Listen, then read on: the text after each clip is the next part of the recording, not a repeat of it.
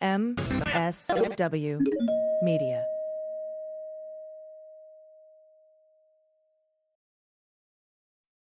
They Might Be Giants have been on the road for too long. Too long. And They Might Be Giants aren't even sorry. Not even sorry. And audiences like the shows too much. Too much. And now They Might Be Giants are playing their breakthrough album, Flood. All of it. And they still have time for other songs. They're fooling around. Who can stop They Might Be Giants and their liberal rock agenda? Who? No one. This ad was paid for with somebody else's money.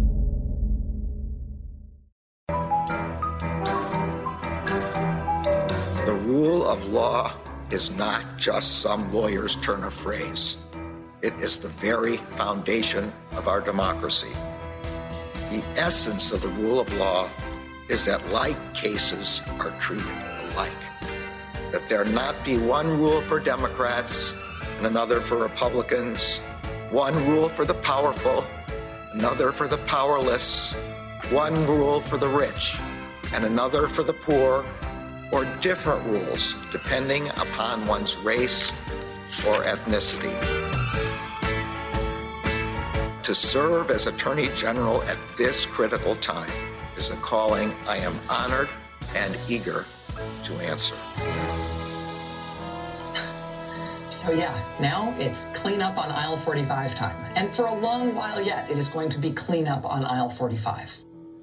Hey everybody, welcome to episode 24 of Clean Up on Aisle 45. It is Wednesday, June 30th, and I'm your co-host, Andrew Torres. And I'm Morgan Stringer, in for Allison Gill, who's on vacation. We have a fantastic show for you today. But first, as always, we need to thank our patrons who support the show over at patreon.com/aisle45pod for as little as $1 an episode. If you haven't done that yet, consider doing that now. It's a great way to say you love the show and you want this partnership to continue. So thanks to this week's new patrons: Dana Hufford, Quartermaster Jacob Thorne, Matt Gatewood, Jeff Gelbach, Debbie Morse, Tom Pegg, Chris Galvin White, Jordan Galash, James Heath, comedian Aaron Trahan, aka Game Jumper X. And a big thank you to Half Squatch, to Dave Walker, Gretchen Waldo, Satanic Nightjar. I've learned that that's an insect. I think it's either an insect or a plant, but it's amazing. I need it. Leslie, Liam Ferris, Greta Kretschmer, Atomic Penguin, that is at Atomic Penguin 7 on Twitter. That's pretty cool. Ann Dubell, Beverly Potter, Denise, and Guardian Balerin. And if you'd like to join them, head over to patreon.com/aisle45pod. And now, on to the A block. Yeah, so, Morgan, this story broke over the weekend, but undoubtedly will still be front page news by the time that everyone's hearing this episode. Everyone now knows the Manhattan District Attorney's Office, that's Cy Vance's office, working hand in hand over the past 6 months with New York Attorney General Letitia James, has now said that indictments are imminent and reportedly gave attorneys for the Trump Organization until the end of the day, Monday, that's when we're recording this, to make their case as to why the Trump Org and possibly various executives, likely including CFO Alan Weisselberg, should not be indicted. Although people who, were playing along with the Mueller, She Wrote Fantasy Indictment League probably won't be surprised. I am betting, Morgan, that some of the show listeners are surprised learning that companies can be indicted for criminal charges.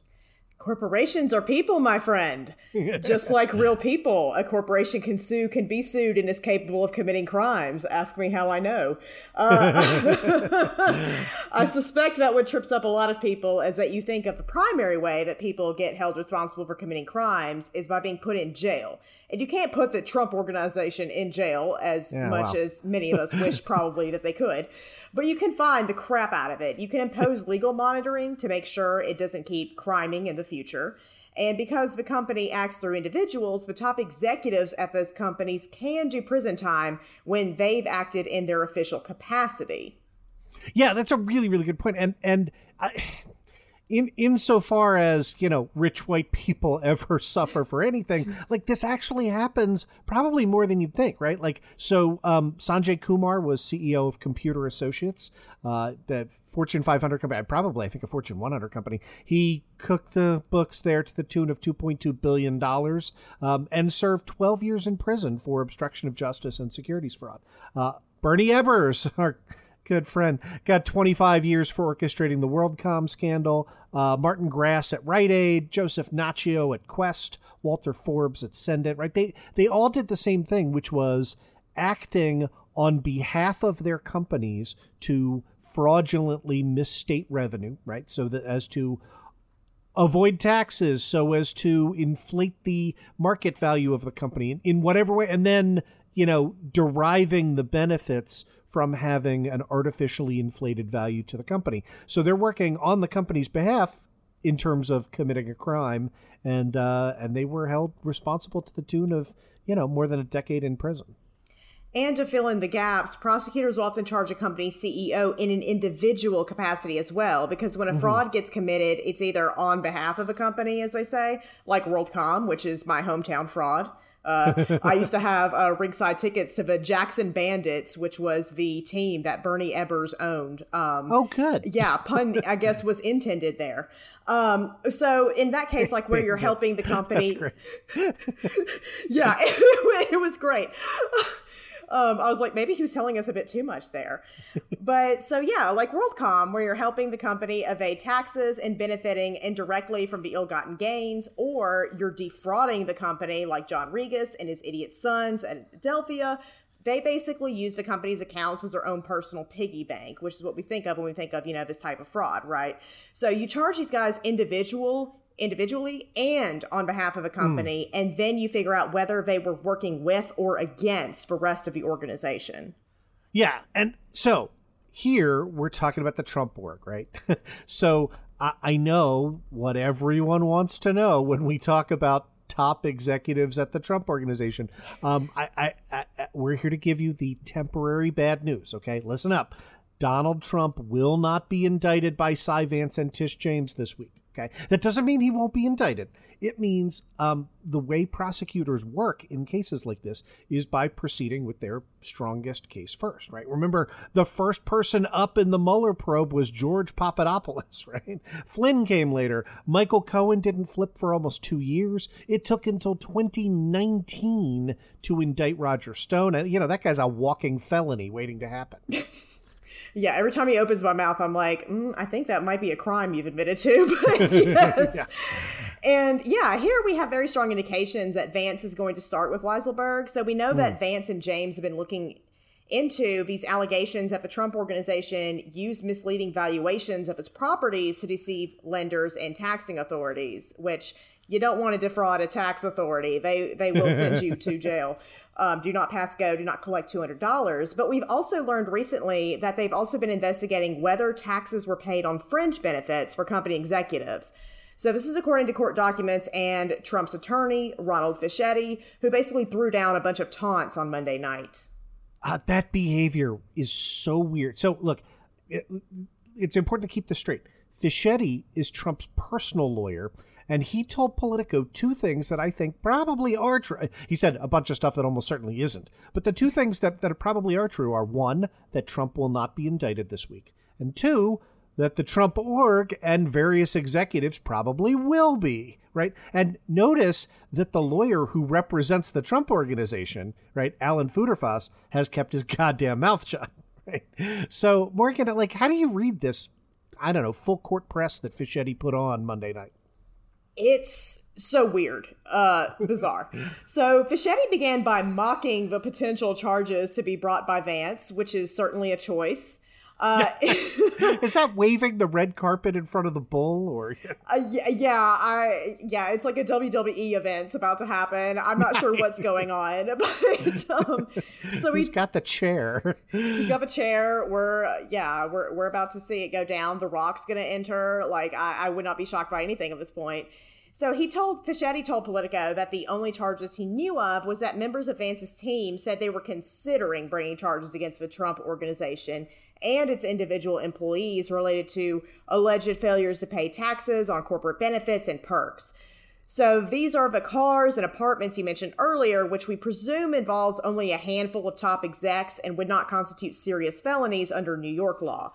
Yeah. It's crazy that's all they had, Fischetti added, after emphatically stating that the indictment would not involve any of the allegations by and about Michael Cohen or Stormy Daniels, which I think is kind of a, interesting aside, but I'll leave it at that.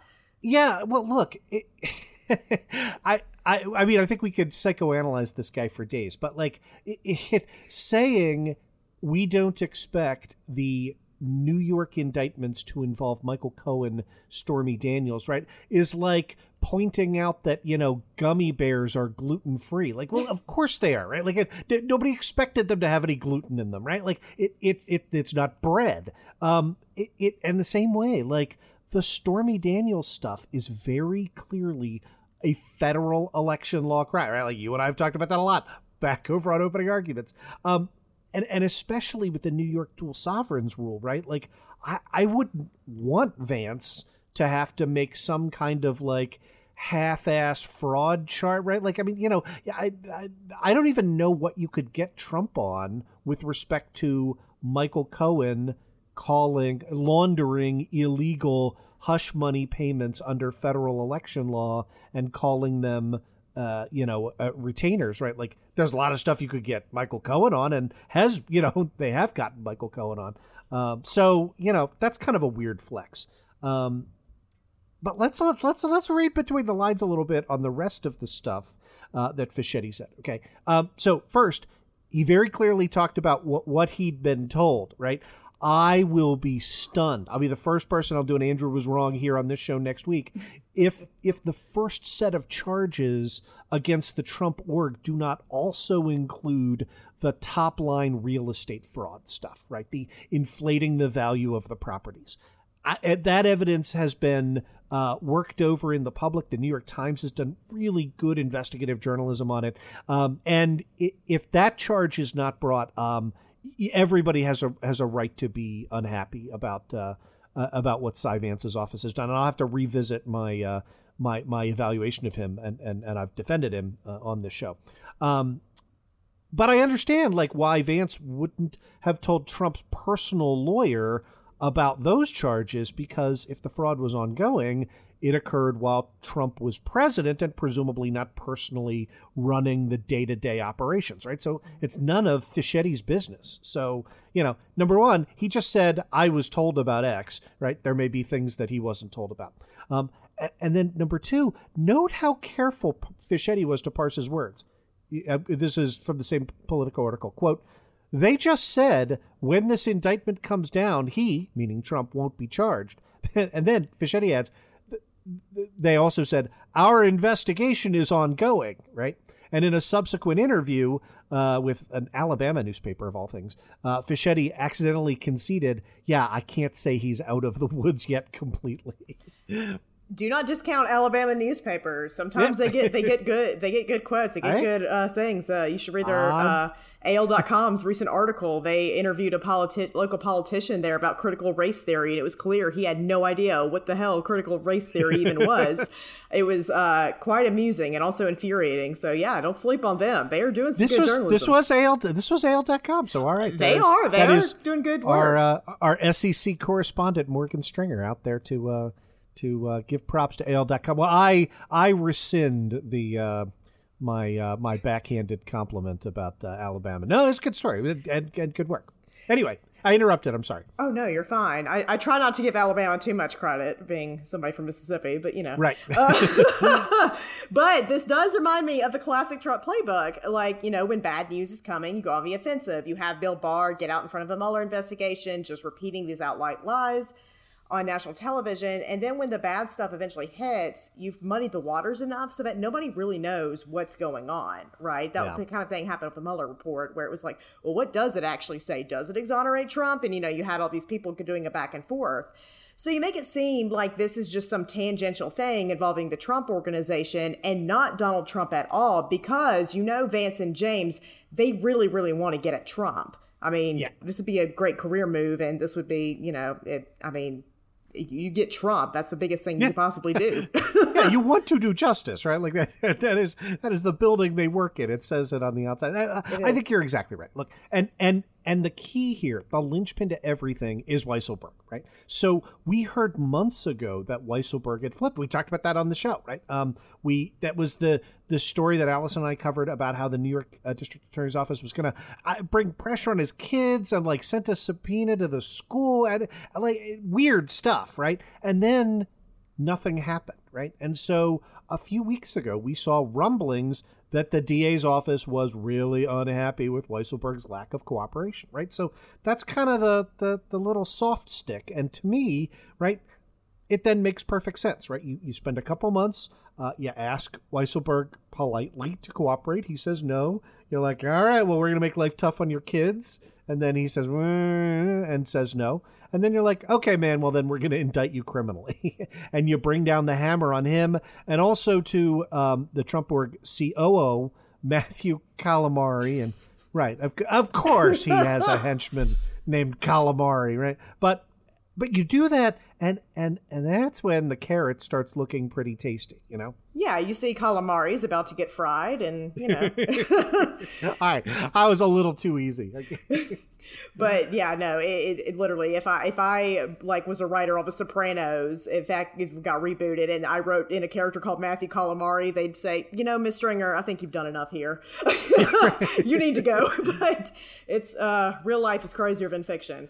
But yeah, so Business Insider, they interviewed Barbara Rez, a former executive vice president at the Trump org, and she opined that neither Weisselberg nor Calamari would be willing to go to jail for their boss. If you introduce the notion of criminal charges against any one of them or their children, you change the game completely, she said.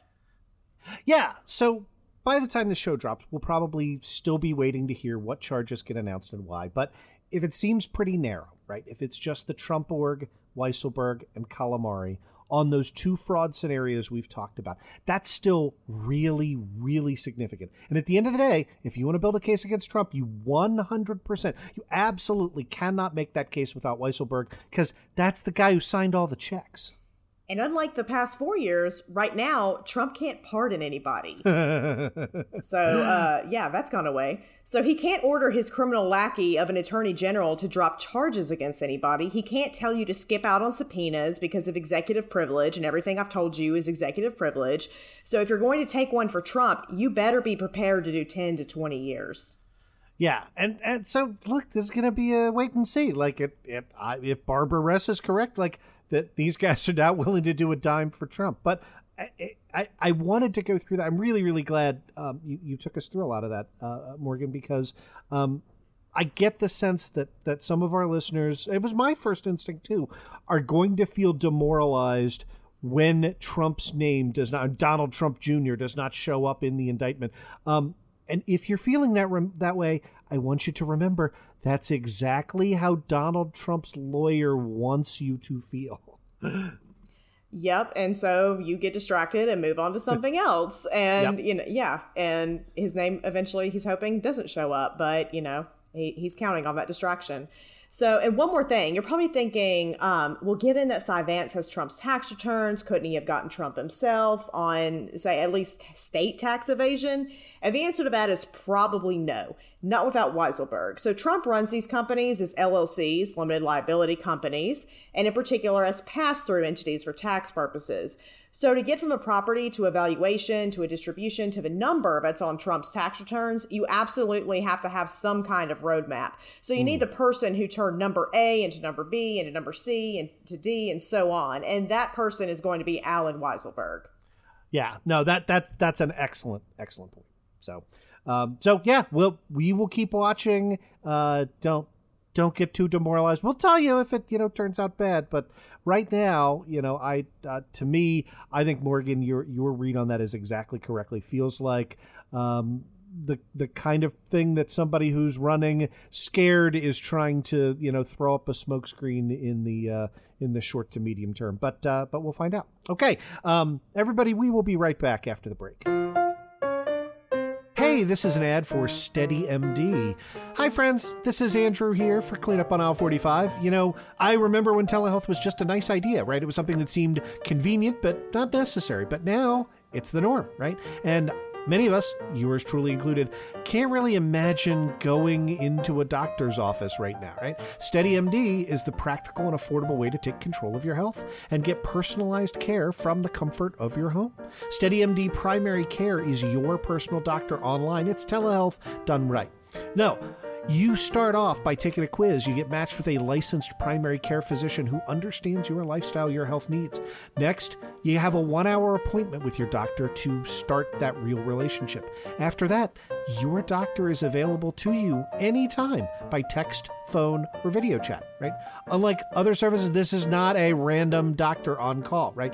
Each SteadyMD doctor has a limited number of patients, so they have time to listen and give you the personal attention that you deserve. Look, I took their quiz. I actually found it to be fun and super informative, right? I think you will be comfortable and confident in your primary care physician. SteadyMD Primary Care can help you get and stay healthy. They can help you manage your chronic conditions, concerns, reduce stress, lose weight, sleep better, feel better, all of that, right? All from the comfort of your own home. So skip the waiting rooms, skip the side-eyeing everybody sneezing in there. Go with SteadyMD. Prescriptions sent directly to your home or to your local pharmacy. You get to choose. You get all your medical records in one place. You get unlimited access to your doctor for only $99 per month with no additional visit fees or copays. SteadyMD will even help you understand and get the most out of your health insurance. But look, insurance is not required. SteadyMD Primary Care, now accepting members of all ages in all 50 states. Go to steadymd.com/cleanup. Take their free quiz, see which doctor is a perfect fit for you.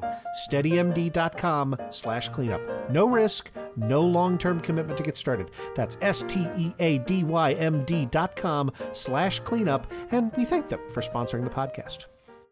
For our next segment, I wanted to discuss a slew of voter suppression bills, but I also wanted to talk about Garland as how he now runs the DOJ. And lo and behold, I found a story that discusses both. So I get to talk about both, and I want to get into it. All right. So this is biased because I'm Southern. I'm not probably Southern. I am Southern, as you can probably listeners can probably tell and immediately clock me on. But yeah, so I wanted Doug Jones to be the Attorney General. So I am a little bit, Garland, okay. But I've noticed some criticisms of Garland coming out, and then I've also noticed the slew of voter suppression bills, and they've just kind of merged into one story together. So I want to get into it. So Merrick Garland announced that the DOJ is suing Georgia over its new election law. This is actually the 8th lawsuit over the law. Probably between now and then, there might be additional lawsuits. But we already have the Georgia NAACP, Concerned Black Clergy, and Mark Elias, of course, is in the fray on behalf of New Georgia Project, Black Voters Matter, and Rise Free. But it is still a big deal that the DOJ is now entering the arena. Yeah, and to be clear, this is the Georgia law with which you are familiar that caused Major League Baseball to pull the All-Star game out of Atlanta. This is the one that makes it illegal to give water or food to anybody waiting in line. It makes it more difficult to vote absentee by mail. It limits the use of ballot drop boxes. And we've talked about this, but the most critical aspect, which is allowing state officials to take over local election boards, the kind of thing that couldn't happen in 2020 that Republicans would now like to make happen in the future.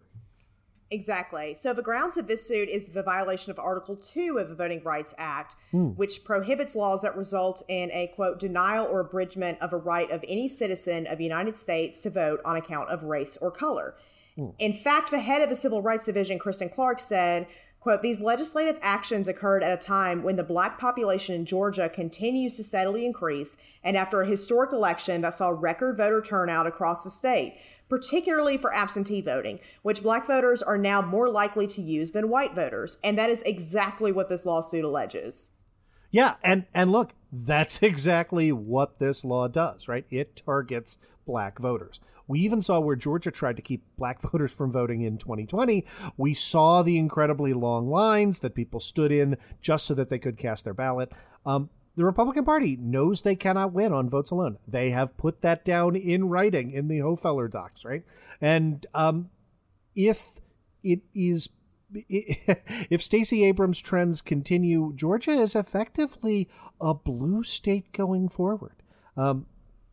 I think also it is reasonable to look around and go, what other states are the next Georgia in line? Is that Texas? Who knows, right? So if you're the Republican Party, you can't reverse the demographic reality that you are a minority in this country of the population. But what you can do is make yourself a majority of the voting population by disenfranchising more of the other side's voters.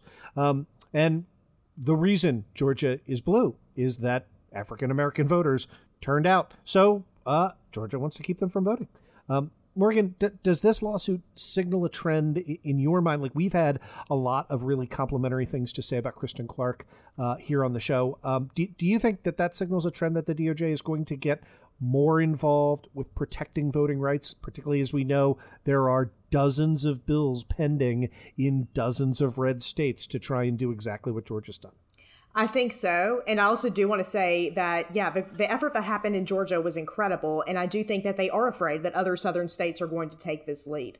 I think they are very scared of that they will lose their grip on the South. So, but I do think the DOJ is going to step in here and get more involved with the voting rights. So this was underscored by Merrick Garland himself when he said at his press conference, this lawsuit is the first of many steps we are taking to ensure that all eligible voters can cast a vote, that all lawful votes are counted, and that every voter has access to accurate information. Also, the DOJ announced it is launching a task force to address a rise in threats against election officials. So I think the DOJ here, they're signaling that even without a For the People Act, thanks to Joe Manchin and Kyrsten Sinema, the DOJ is going to use still, in the meanwhile, these limited tools that they do have to protect these voting rights. Yeah, I think the phrase that you just used there is really crucial to understand, right? Like the idea of what remains of the Voting Rights Act are limited tools, right? So what's the DOJ asking for in this lawsuit? So it only attacks these ballot drop-off rules, the absentee rules, and the food and water distribution ban, which is interesting. So there's no attack directly on that provision that would allow these state officials to take over these local election officials and override them, which is interesting. But there is another weird thing. It asks that pre-clearance be used against Georgia. Okay, so now you're going to have to break this down for me because, I mean, my understanding is Shelby County versus Holder that effectively killed the pre-clearance requirements of the Voting Rights Act. That was a Roberts opinion, and the reasoning was, the Voting Rights Act is 50 years old and we've had a black president and racism is pretty much over. So, there's no need to make sure that we pre-clear states anymore. And then, of course, immediately after Shelby County versus Holder, you saw a bunch of historically southern states pass a whole bunch of new voter suppression bills now that they can. So I guess I'm skeptical. Like, talk to me about that. Yes, and I was in Mississippi at the time. I very well remember as soon as they said racism is over, they were like, we have all these voting rights bills that we, and they, of course, dress them up as voting rights bills and to protect the right to vote. But yeah, I remember when all those were passed randomly after, Shelby County v. Holder happened. It's such a weird coincidence. So, but there is this part of the Voting Rights Act under Section 2 that still allows for preclearance to be imposed against states that commit egregious discrimination against minority voters. Of course, what egregious means, who's to say? But I think the DOJ, they really wanted to be careful here in their suit to only attack what it felt it could for sure connect to Section 2. But if it were me bringing this, I know that I'm too good for the DOJ apparently, but I would just attack all of it. And then if the judge disagrees with what parts violate Section 2, so be it. I would let the judge decide that. If they're like, well, we think that your argument about, the state election officials then taking over the local election boards is a little bit of a stretch, so be it. But I'll let the judge decide that. But that would be me. Merrick Garland has not hired me, breaking news, to file this lawsuit. So, but that would be my approach. But again, I'm not at the DOJ, so I can't say. But if preclearance is reimposed, and this will prevent Georgia from passing laws that disenfranchise black voters, because the DOJ would then have oversight over any laws they want to pass regarding voting. There are some courts that say that there must be racist intent, though, in order to show a violation of a VRA protection of minority voters. We see that with Alito and Abbott v. Perez. Ian Millhiser at Vox actually seems to believe that Abbott v. Perez is actually going to kill this suit. He says there's still a possibility, but it's going to have a very, very uphill climb. But basically, yeah, preclearance was essentially like with a state that has historically disenfranchised voters, which, we know our history, hopefully here, so a lot of the South. So yeah, they would have to basically go through these hoops and have approval by the DOJ, but there has been no state that's had to do this since, again, Shelby County v. Holder. So this is a very interesting tactic. So if I understand that correctly, pre-Shelby County versus Holder, the VRA required that any state that had historically discriminated against African Americans, and it essentially listed off the old Confederacy, was required to seek preclearance from a 3-judge panel in D.C. before they could pass new laws that imposed restrictions on voting.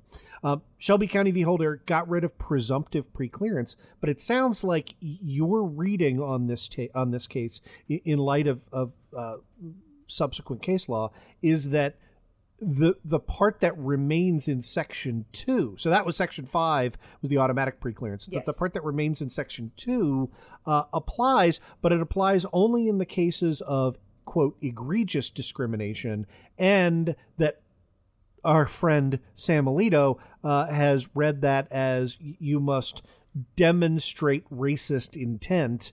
And so if that's the case, I think I can understand, strategically saying we can demonstrate the racist intent with you can't hand out water bottles because, Fulton County gets the same amount of funding for the same amount of polling sites as, an unpopulated void county in, Western Georgia. I get that. It is harder to say that takeover is necessarily has racist intent. No. I think that's right. I think that it is harder. And, it's the esteemed Justice Alito. He's always ruining everything. So, so basically, this is dealing with, Section 2, not Section 5. So, but there has to be that finding of egregious racist intent, that egregious discrimination against minority voters. So basically the courts are kind of split on how you can find this. So it's either it has to be, you were intending to be racist. So basically everybody got their Klan hoods on and walked to the state legislature and passed this law, or if it just has a, impact on minority voters. So there is a split there. But with Abbott v. Perez, that was a redistricting case.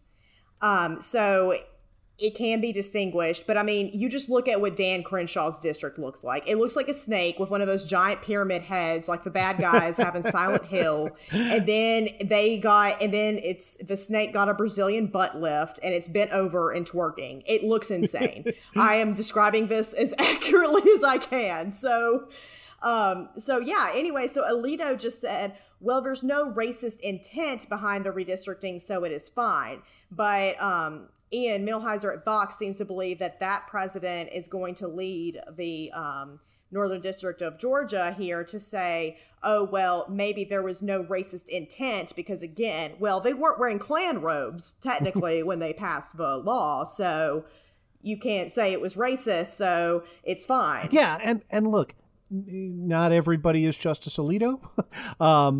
There are other ways, the other methodologies that courts have accepted for demonstrating, for example, that the law has a disparate impact from which, we can infer some level of intent, even if it's not, kind of the dressing up in the Klan hood. So how does this suit kind of plead out the case, right? Like, does it, well, why don't you talk about how this suit does it? It does it really well. So the DOJ here is aware of these differing, kind of standards. So they do a good job of establishing both. So the suit goes on to explain how the Black population in Georgia increased by 13.9% from 2010 to 2019. So now that population is 31.9% of Georgia. Wow. Yeah, which is, a huge amount of population like that. As I've always said, when people, they talk bad about Mississippi, I'm like, that's the blackest state in the country. Yeah. So you might want to watch your mouth, So yeah, like the fact is, the South is, growing in that electorate, and 69% of that growth happened to the Atlanta region. Everybody I know is moving to Atlanta. So that tracks. So they actually talk in the lawsuit about how the white electorate in Georgia actually is decreasing while the Black electorate is increasing. So in the runoff, and they give a lot of numbers in this lawsuit, 54.34% of Black registrants voted, while 64.11% of white registrants voted. So that's about close to a 10% difference there. So it's, and that gap is closing. So they also talk about how more Black voters voted absentee in 2020. It points out how it's not a coincidence that these laws are going to restrict a way that Black people often vote after several Black candidates won, including Senator Warnock. And then also Georgia elected its first Jewish American senator. And that matters because they make connections to this bigoted and very racist abuse that election workers and candidates received. There was anti-Semitism going on in campaigns against Senator Ossoff. There was, these racist attacks against Senator Warnock. And then they even throw in, the racist abuse that Stacey Abrams received when she ran in 2018. There's an incredibly racist robocall that went around. It's horrible. I mean, yeah, you can go read about it. It's awful. So the suit also goes into Georgia's racist history. But if Justice Roberts were presiding, he would say, yes, I understand Georgia has a terrible history with this, but racism was fixed when Martin Luther King Jr. had a dream. So I don't know how this is going to go, but the suit does lay its case out very well, but there is a very big hill to climb here. But it's very ambitious, and I like to see it. Yeah, I think I agree with that assessment, right? It sounds like the fact that it has both, right, the statistical component and the historical component, is going to give the judge in this case, kind of maximum flexibility as to what he'd like to sink his teeth into. Who is the judge in this case? Okay, so we have J.P. Bouley. I think it's Bouley. J.P. Bouley. I don't know why I said Boulay, like he's French. I went to New Orleans there for a second. I'm sorry. But bad news is he's a Trump appointee, but he is 50. So he's not a 28-year-old Federalist Society member that just came out of Yale. So silver lining there. He got his undergrad from Washington and Lee and his JD from University of Georgia. So he's a fellow SEC law school grad. He spent a good amount of time in JAG, and he tried dozens of cases both as a prosecutor and for defense. Then he became a partner at Jones Day, which is a huge law firm, at their office in Atlanta, where he was a member of corporate criminal investigations and business and tort litigation groups. He became a state judge in 2015, and he actually founded a veterans treatment court, which I thought was pretty cool. He was also appointed as a state judge by Governor Nathan Deal until 2019, and that's when he was selected from a federal bench by Trump. As we are all familiar, he went on this federal judge hiring spree, and neither of us were selected. I wonder why, but yeah.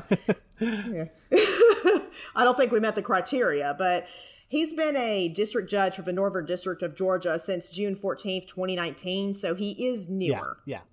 And look, I think we're all rightfully skeptical, concerned over a Trump appointee. I will point out, right, one of my very good friends is now on the bench as a Trump appointee. She was an Obama appointee that was held up because of the Mitch McConnell Obama's not allowed to appoint justices anymore rule, and so her judgeship at the U.S. District Court for the District of Maryland went nowhere. And then when that hold was lifted, Republicans in Maryland suggested and this is Stephanie Gallagher, that they renominate her. And so, right? So the same person who was totally unacceptable 3 years earlier, sailed through with bipartisan support. And for Bolie here, it from everything you've laid out, rather not be in front of a Trump appointee, but if it's going to be in front of anybody, it sounds like this is not a bad choice. Yeah, and he's got a lot of this criminal experience, so I'm not sure. I couldn't tell how he's going to treat voting rights, although as a Trump appointee, then probably not promising, because, it's different from a situation of your friend. I mean, the Republicans in Maryland are a bit bizarre. I'll just go and say that. True. Yeah, I'm not sure how he's going to treat this, but the lawsuit does a very good job of laying everything out. Like I said, the timeline, the history, this racist intent, it does a really great job of that. So the law was passed, like we talked about earlier, because the GOP leaders in Georgia did not like the outcome of a 2020 election. They do a great job of connecting those two, to this timeline of, here's how the electorate changed, here's what happened, and they did not like that. So they decided we're going to stop these people from voting. And I think that asking for pre-clearance is an interesting strategy. There are 7 other cases, at least, before this judge attacking this law. So, and all of them are before him, J.P. Bolie. So he will definitely be hearing all kinds of grounds for attacking the law, and he's going to become very familiar with this case. I mean, it's eight cases on the same subject matter before him. But we shall see how he rules. You're an optimist, so I am going to try not to drag you down. I think the best move is to abolish the filibuster and pass the For the People Act. Here. But we are here. So in hell, hopefully not for long. But in the meantime, this is what we have. And so we shall see. I mean, it's promising that the DOJ is stepping in, though, and Merrick Garland seems to be looking and saying, okay, well, what tools do I have to step in and protect voting rights in the meanwhile? Because that is a priority of the Biden administration, it seems, very much so from the DOJ's latest actions. I couldn't agree more. So I guess bottom line is that we've got to keep an eye on it. That's exactly right. Okay. All right. We're going to take another quick break for an ad, and then we will come back. Hey, this is an ad for Munk Pack. This is Andrew here. This portion of the podcast is sponsored by Munk Pack. It is ridiculously hard to find snacks that are both healthy and delicious, right? Healthier they are, the worse they taste. You know that. That's why I gotta tell you, I really do like Munk Pack, right? I've been doing the keto diet. Super hard during COVID. I'm trying to get back on that horse again. Munk Pack Keto Seed and Nut Bars contain less than 1 gram of sugar, 2 to 3 grams of net carbs total per bar, only 150 calories, and best part, they actually taste really, really good. Like, they are great for anyone. Who's truly is trying to do keto. They would be the perfect snack for anybody trying to eat better, cut back on sugar, carbs without sacrificing taste.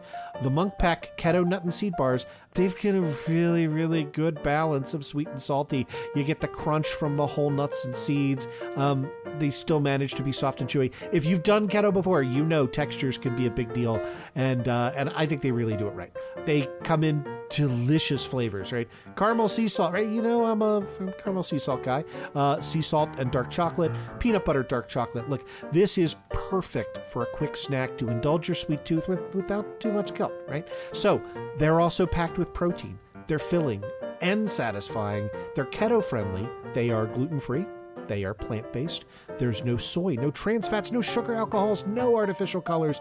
I gotta tell you, I'm snacking on these bars. So to make sure that I'm always fully stocked up, I signed up for a subscription, and that saves me 10% on every order, ships to me automatically, getting treats on a regular basis in the mail. Total game changer in my effort to eat healthier, because it's not, dependent on if I've made a special trip out to the grocery store or not.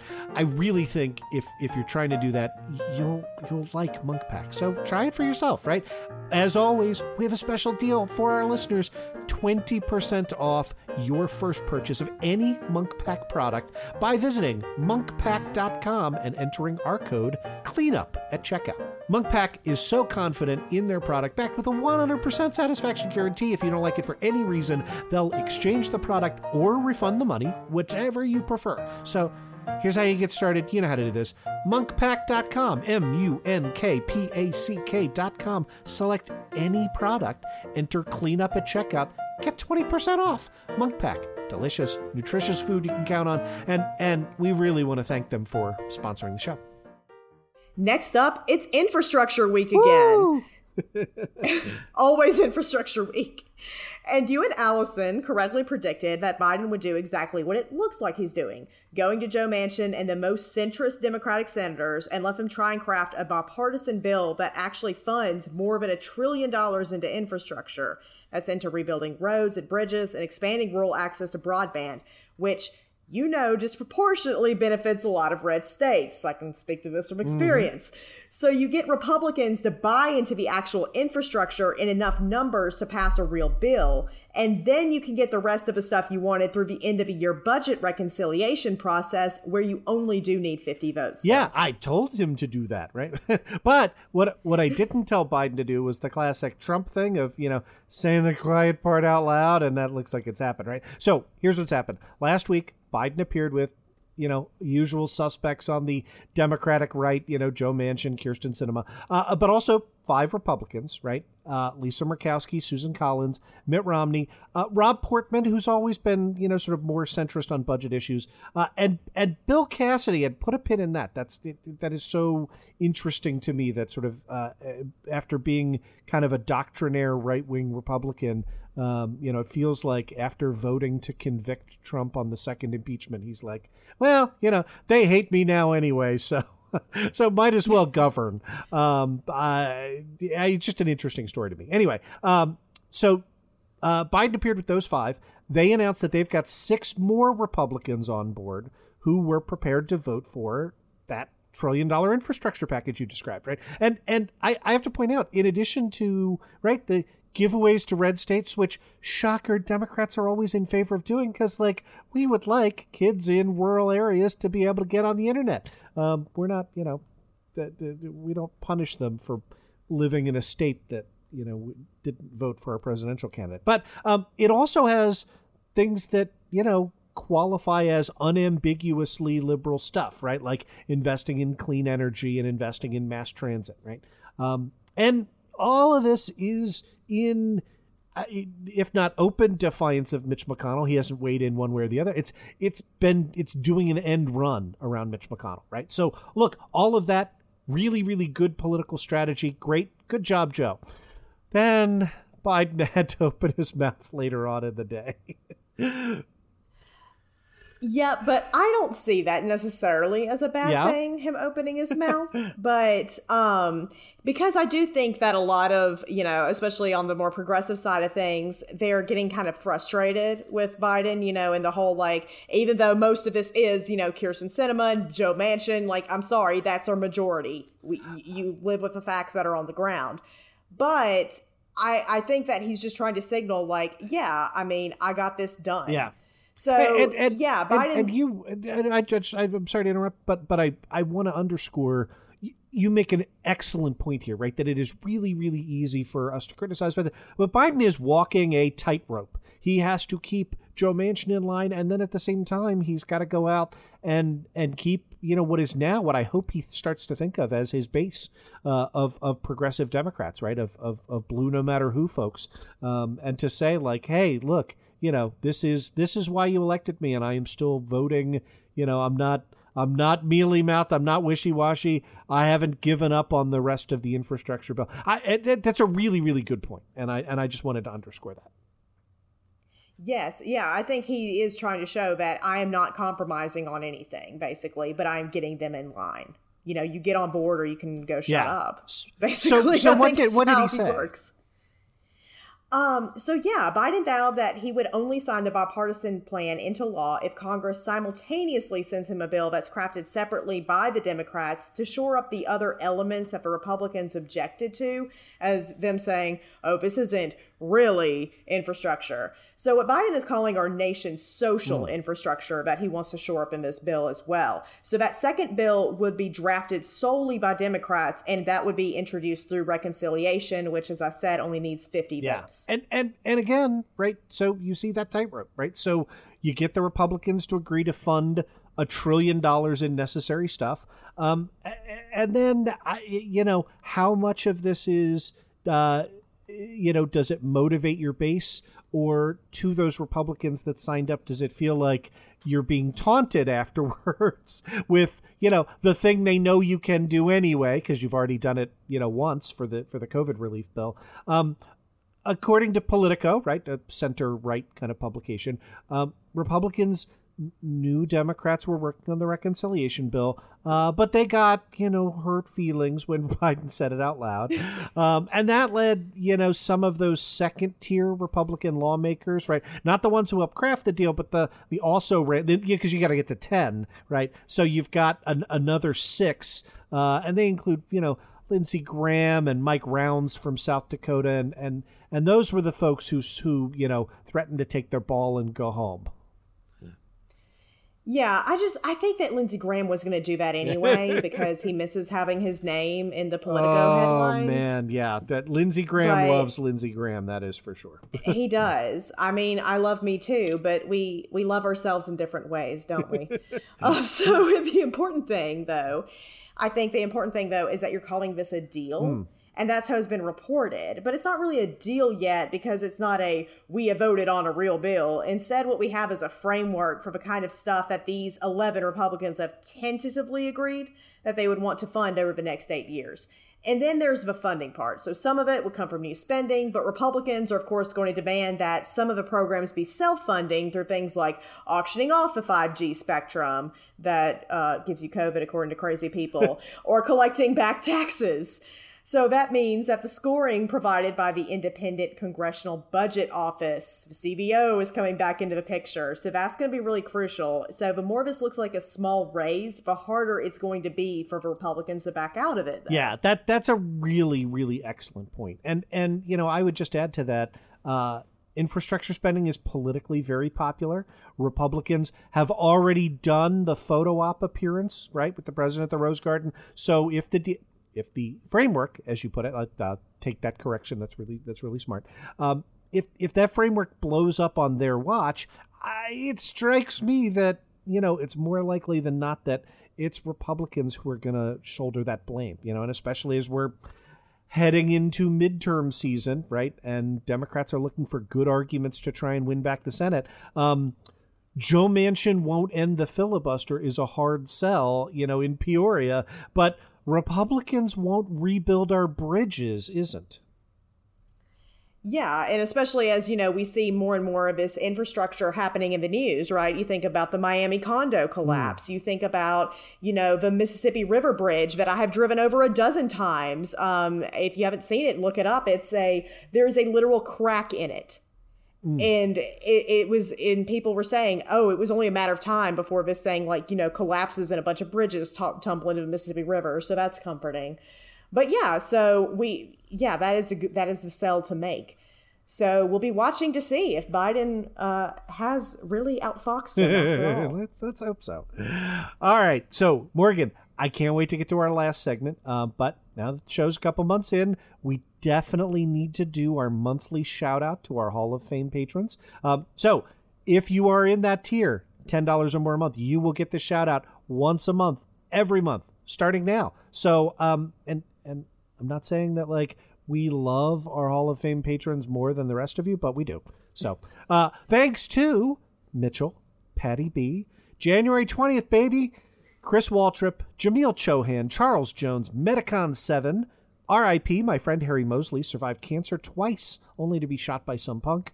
The incomparable Jessica Outbeer, FHVJXR, STPHYVFEE. All right, I mean, come on. But hey, you give us Hall of Fame levels, and I'll try and go through. David in Brooklyn. Joe Manchin is the Donald Trump of Susan Collins's. Crime or no criming. Lance Buckley. It's kind of nice having a competent federal government again. SummitShuffleboard.com. They said I could be anything, so I became two fabulous lesbians. Stephen Mackinnon, Dude, Christopher Dalpy, Lauren Eggert, and our all-time great, the Conrad Michaels of Aisle 45, Chris Simpson. Okay, now on to the D block. So, for the last but not least segment, I wanted to talk about the insurrection because Andrew knows I like to follow not just the comings and goings of the last administration, but also the various people trying to destroy our democracy because truly I am sick and there is something wrong with me. All right, but what insurrection are we talking about now, right? There are so many to choose from, and what charges, right? Like it seems like the potential charges out there vary from, trespass to assault to conspiracy to seditious conspiracy. All right, so these are the first assault charges against somebody for assaulting a member of the media that were filed just a few days ago. Shane Jason Woods, age 43, he has an indictment longer than my arm, which is always not good to have. He has assault on a law enforcement officer, assault in a special maritime and territorial jurisdiction, and engaging physical violence in a restricted building or grounds. Ooh, special maritime jurisdiction. I hope the flag has gold fringe on it and that he is a sovereign citizen and we will just get like unbelievable levels of crazy. All right, but with all that said, you said assault on a member of the media. What exactly did he do, right? Like it seems like, right? I think I'm sharing a view a lot of people have here that there are people who came charging into the Capitol without a plan, right? And then there are those who clearly came in there with a plan, with zip ties, with tear gas, right? Or at least came in there and were prepared for it to escalate, even if they didn't intend for it. Anyway, this guy sounds like he belongs in that latter category, right? The intent category.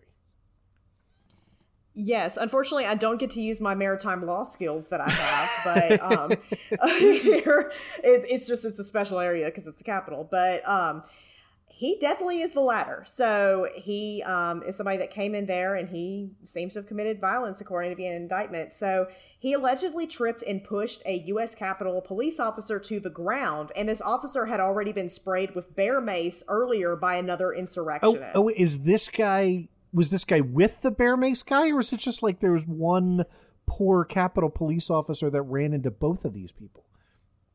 I think it happens pretty quickly. You can see there is a YouTube video up that actually the DOJ does cite to this YouTube video, and they literally take screenshots from the video and post them in.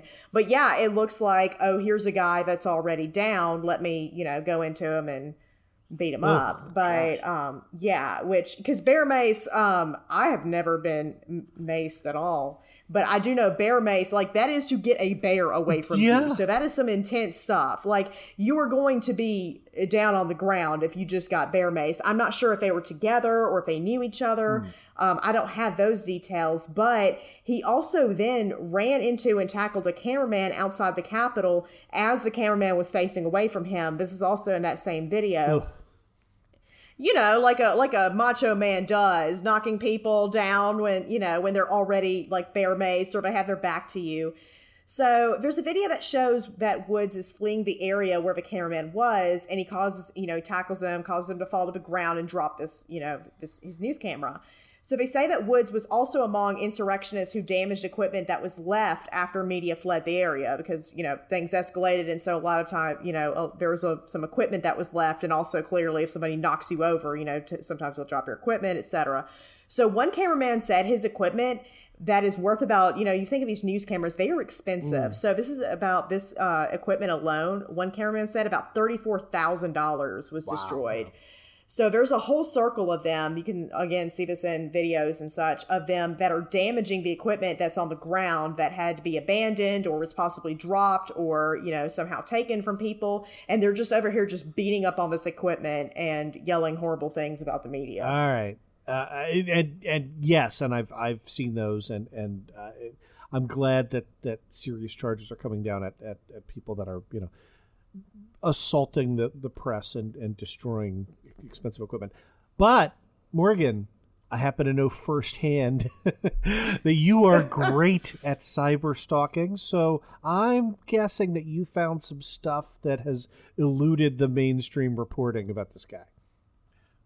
Yes, I did. So, of course I did. Yes, because I was like, let me find some things. So he's a small business owner. He is from Illinois. I know a lot of people love to be like, oh, all these people are probably from Alabama. No, the Midwest has, the Midwest is be wildin'. So he is a small business owner. He owns this heating and cooling business. If you look at actually, I know this from, listening to Robert Evans, his podcast, Behind the Bastards, other books and sources and things. And what I've noticed is that who is most likely to support fascists, it's not really the poor. It's like these middle class to upper middle class people. A lot of them, have their own businesses and such. Because if you look at the kind of, these big trucks they drive, these are like $60,000 trucks. Yeah. And a lot of them, but they like to cosplay as, oh, I'm a redneck. And also some of them are actually quite wealthy. Yeah, it's insane. It's a whole cosplay thing they feel the need to do. It's cosplay bonkers. As a redneck is going into my vernacular now. I love it. Anyway. Yeah, unlike me, who's unfortunately a real one. So there is some poor people too, but it is wild just how those parallels match up. If you look at who historically over time has supported fascists, and then who actually was at this insurrection, who participated, the demographics line up. I'm just going to say that. But the indictment does have this hilarious tidbit. He went to Taco Bell the day before the insurrection, and I don't know why, but that cracked me up. Like, he's just drinking that Baja Blast Crunch Wrap and just Supreme, was like, you know what? The Crunch Wrap. Oh, no. I'm also guessing, and I feel like this one is just going to set up on a tee, because these people can never shut the fuck up on social media. I'm guessing he posted about the insurrection the day after, right? Oh, how did you know? So he posted on Facebook, the best social media site, of course, that he was headed to DC, and also a Facebook friend. I don't know if it was so much as a friend, but because the FBI has this in the indictment, and the DOJ does. And this friend messaged him and said, saw you out in front of the White House, ha. Woods responded, Capitol building. Yeah, I'm sorry, I meant State Capitol. When did you guys get there? Then Woods responds, last night, driving home, long drive. And so I love that correction he made. No, I was not in front of the White House. I was, in fact, in front of the Capitol, during the insurrection. So basically he admitted it, right? When the friend said White House, he was like, no, I was definitely at the insurrection. The smartest people. But yes, exactly. And he sent a picture of the Capitol to another Facebook user who responded, nice. The swarm will be coming in an hour or two. I don't like that word. Glad you guys made it safe. Grab an Antifa by their hair and send them rolling, will ya? Which lovely use of gender-neutral pronouns there, I will say. So he and this Facebook user did have prior conversations. And then in December 2020, Wood said to this Facebook user, Trump wouldn't be golfing around if he was worried. Oh, so close. Right. What you mean is Trump was not worried because he has never cared. So close to getting the point. Exactly. I'm like, let's work through that thought a little bit. So the Facebook user responds to Woods saying, true, I hope that he has an ace in his pocket. I want to see all these asshats go to jail too. Woods responded by saying hung, so, escalating it. And the friend says, fire squad, should be hung by treason though. As you were telling me that story, like I went from hung to hung jury. Like it never occurred to me that of course these people meant, hung by the neck until dead. Anyway, I guess this goes to diffuse any potential arguments that he was, just visiting the Capitol, wanting a tour, wanting to check out the gift shop. Yeah, no, the argument that I was just perusing the snow globe, I don't think that's going to work out so well for him. But here's something else that's fun, depending on your definition of fun. But on January 19th, 2021, an associate asked Woods via Facebook Messenger, so this is January 19th after the insurrection, has the FBI come after you yet? Oh. Yes. So I love that some random, I guess that was friends of him, was like, hey, man, has the FBI come and gotten you? I don't know if this was somebody taunting him or somebody who was genuinely concerned, but I do love how the DOJ just kind of ends their paragraph on that section of the indictment with just that, like, and scene. Excellent writing there for that. But they do have a lot of evidence. So they've compared the photos of him, you know, to his license, his passport photo. They have a witness who identified him, who was actually a customer of his back in his town and has been his customer, like, consistently. And, you know, they've obviously probably showed pictures and were like, oh, yeah, that's Woods. You know, I've dealt with him before. And they also have another witness who's identified him. They have these YouTube videos. There's literally video footage of him on YouTube, like I've said before, attacking the officer and the cameraman. And then he gets over that toppled barricade and joins in to amongst the people who are, you know, destroying this equipment. Yeah, I mean, this sounds like that. And again, as you've responsibly pointed out, these are all allegations at this point. But it sounds like, again, the DOJ is doing a really, really good job in teeing up these cases, right? In terms of proving an intent here, right? Like, I think, you know, you have to, prosecutors every day take cases to the jury and ask them to infer mindset. It's hard to do more to show the mentality that these folks had when they arrived at the Capitol than you know, show this kind of immediate propensity for violence, but also for cowardly violence, right? Like the going after the officer who was down because of the bear mace, or the cameraman with his back turned, or, you know, destroying equipment, but only once it's on the ground, right? I don't know. What do you make of all of that? I think that's exactly right. I think it is absolutely cowardice. And it shows that, you know, once these people, you know, for a lot of these people, they will join into violence, because he definitely did participate in the violence as well. So that's something to keep in mind. But it is, again, this kind of like violence that's couched in this cowardice. So that's, you know, definitely something. I'm not sure exactly what that means. I can't, you know, psychoanalyze this man. I'm not a doctor, but I do think that is a trend, at least, you know, pay attention to and examine. But I think all that's exactly right. The point that you made about the cowardice and the violence, but all this is alleged, you know, legal disclaimer. But this is a strong case, and I keep seeing a trend of these Facebook users too. Like, I don't see very many, you know, people being like, they posted on Twitter, or, you know, there's been some, but a lot of them I've noticed are the Facebook. That seems to be very consistent, as Facebook is the social media that keeps getting thrown out there as like basically the documenter of these crimes. So even the ones who are posting about what they were doing or what they did.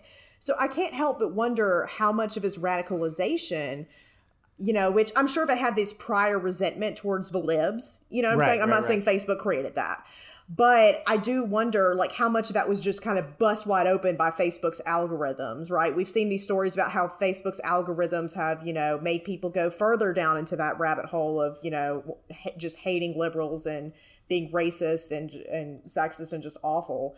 But also it really shows that they really believed also that they probably would face zero consequences. I mean, they're over here posting about it on Facebook, and these same people have probably made fun of people on the news. You know, you would see these news stories about, oh, this guy robbed a gas station and then posted, you know, the money he got on Facebook, and that's how he was caught. And they'll be like, haha, dummy. And it's like they're doing the same thing. Yeah. So, you know, I think to me that means they really believed that they would face zero consequences, which is really, I think, something worth exploring. You know, did they think that Donald Trump was going to take back over and they were going to be, you know, given rewards?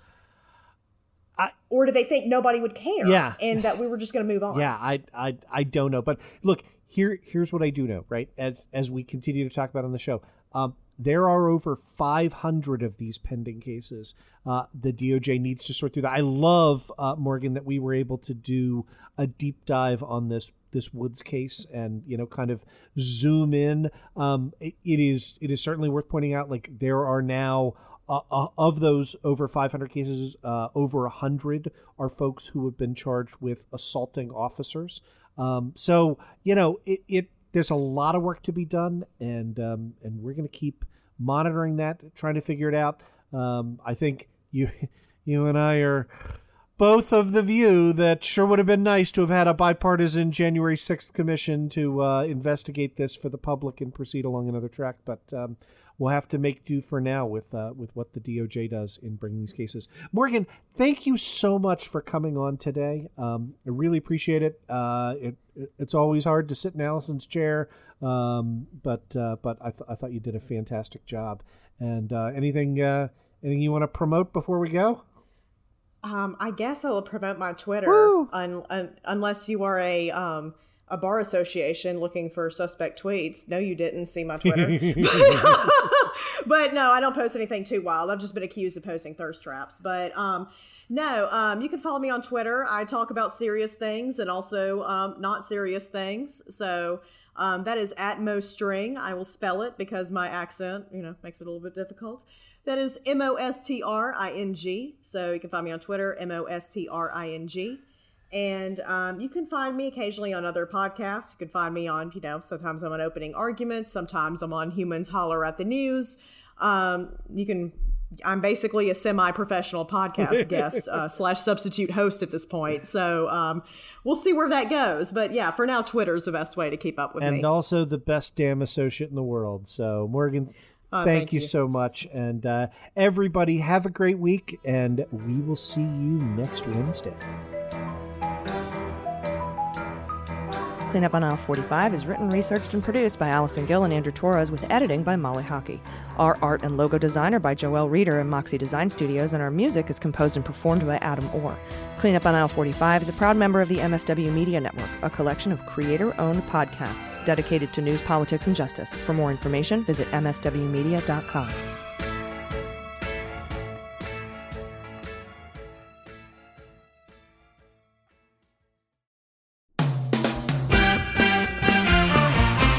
Season 4 of How We Win is here. For the past 4 years, we've been making history in critical elections all over the country. And last year, we made history again by expanding our majority in the Senate, beating election-denying Republicans in crucial state house races, and fighting back a non-existent red wave. But the MAGA Republicans who plotted and pardoned the attempted overthrow of our government now control the House, thanks to gerrymandered maps and repressive anti-voter laws. And the chaotic spectacle we've already seen shows us just how far they will go to seize power, dismantle our government, and take away our freedoms. So, the official podcast of The Persistence is back with Season 4. There's so much more important work ahead of us to fight for equity, justice, and our very democracy itself. We'll take you behind the lines and inside the rooms where it happens with strategy and inspiration from progressive changemakers all over the country. And we'll dig deep into the weekly news that matters most and what you can do about it with messaging and communications expert, co-founder of Way to Win, and our new co-host, Jennifer Fernandez-Ancona. So join Steve and I every Wednesday for your weekly dose of inspiration, action, and hope. I'm Steve Pearson. And I'm Jennifer Fernandez-Ancona. And this is How We Win.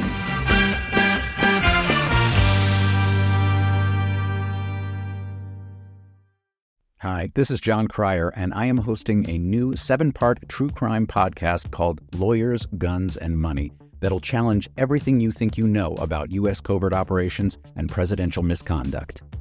From Jack Bryan, the director of American PSYOP, comes the incredible true story of John Mattis, a newly sworn-in Miami public defender in the 1980s who has found himself completely in over his head. I step off the plane, and there is a van with a couple guys with Uzis. And one of them in broken English said, "Welcome to Bogota, John." Mattis's first felony defendant has been arrested for having a machine gun and tells Mattis a dangerous secret. He was shipping arms into Central America on behalf of the CIA. As a first-time lawyer, I want to act like I know what I'm doing. But with the help of a Colombian drug smuggler, how much money the CIA raised by hitting up drug dealers? A lot of money, millions of dollars. An Alabama mercenary, they were prepared to die to the last man. I saw this in them. I saw the fire in their eyes. And they made me their war chief. And a newly elected Senator, John Kerry. We are looking at allegations of drug running, gun smuggling, conspiracy to commit murder and murder itself. He'll fight to free his client. The judge said, show me in a courtroom how we were at war. Expose an illegal war being run by the White House. I mean, I wanted him involved, but I didn't want to be on record as doing it. And somehow stay alive in the process. I just escaped a kidnapping by the CIA in Costa Rica. This is Lawyers, Guns, and Money. So you have a man in an Armani suit standing on the bow of a boat with a rocket launcher and says, if I lose sight of you, I will launch. You will be vaporized. Available everywhere starting October 29th, or get it ad-free and early starting October 22nd at lawyersgunsandmoney.supercast.com.